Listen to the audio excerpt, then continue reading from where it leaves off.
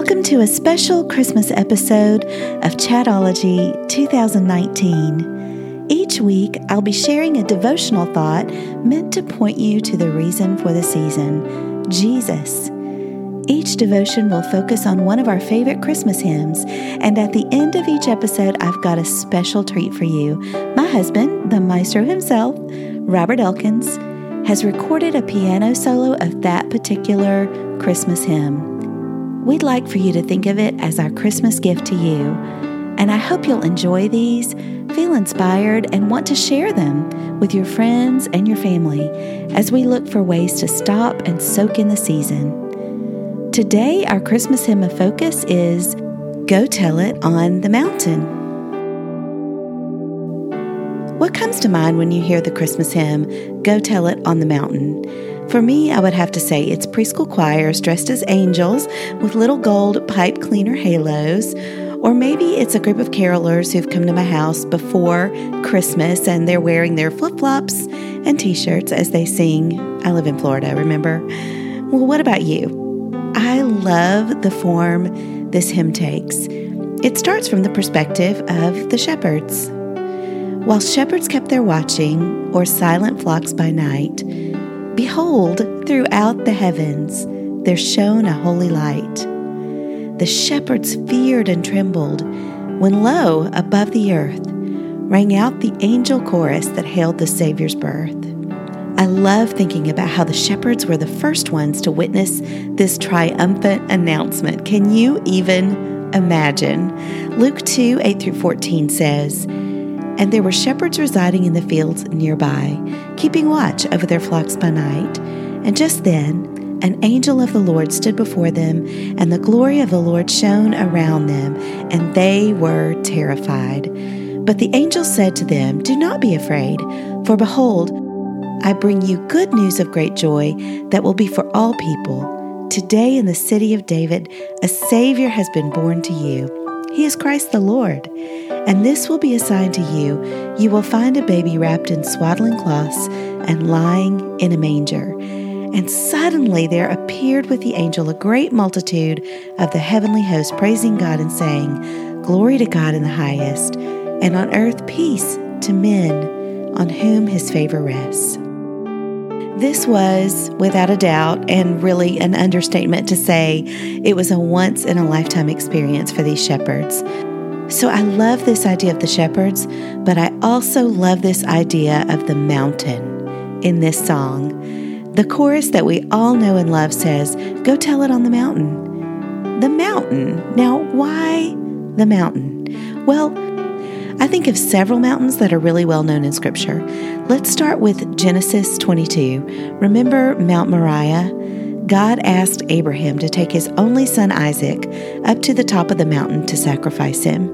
Abraham obeyed, and starting in verse 10, it says, "Then he reached out his hand and took the knife to slay his son.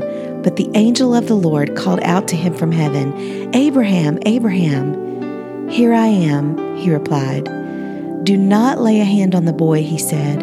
'Do not do anything to him. Now I know that you fear God because you have not withheld from me your son, your only son.'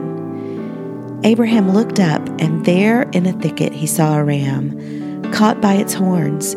He went over and took the ram and sacrificed it as a burnt offering instead of his son.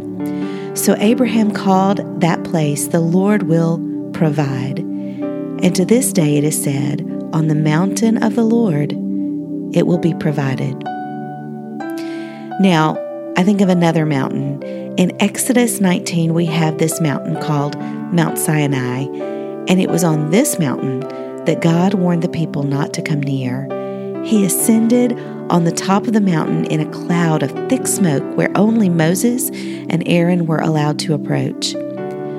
The people were warned about coming near to God, and he put a barrier of thunder and lightning to warn them and keep them away because of his holiness.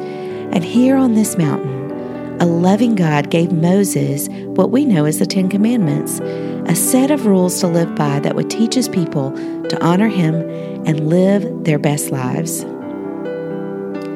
Now, moving into the New Testament, I'm thinking of another mountain. This mountain doesn't have a name, But Matthew says in chapter 5 that when Jesus saw the crowds, he called his disciples to himself and sat down on a mountain. He began to interpret the law to them. He sat as one of them on this mountain, telling them and telling us how to fulfill the law as he has. This is such a different scene from the last time God gave commands to his people. This is a picture of God with us. God is with us. God is with us. God is with us. Then, of course, the most well-known and infamous mountain of all, where Jesus died for us, is Mount Calvary. Luke 22:33 says, "When they came to the place of the skull, they crucified him there along with the criminals, one on his right, the other on his left.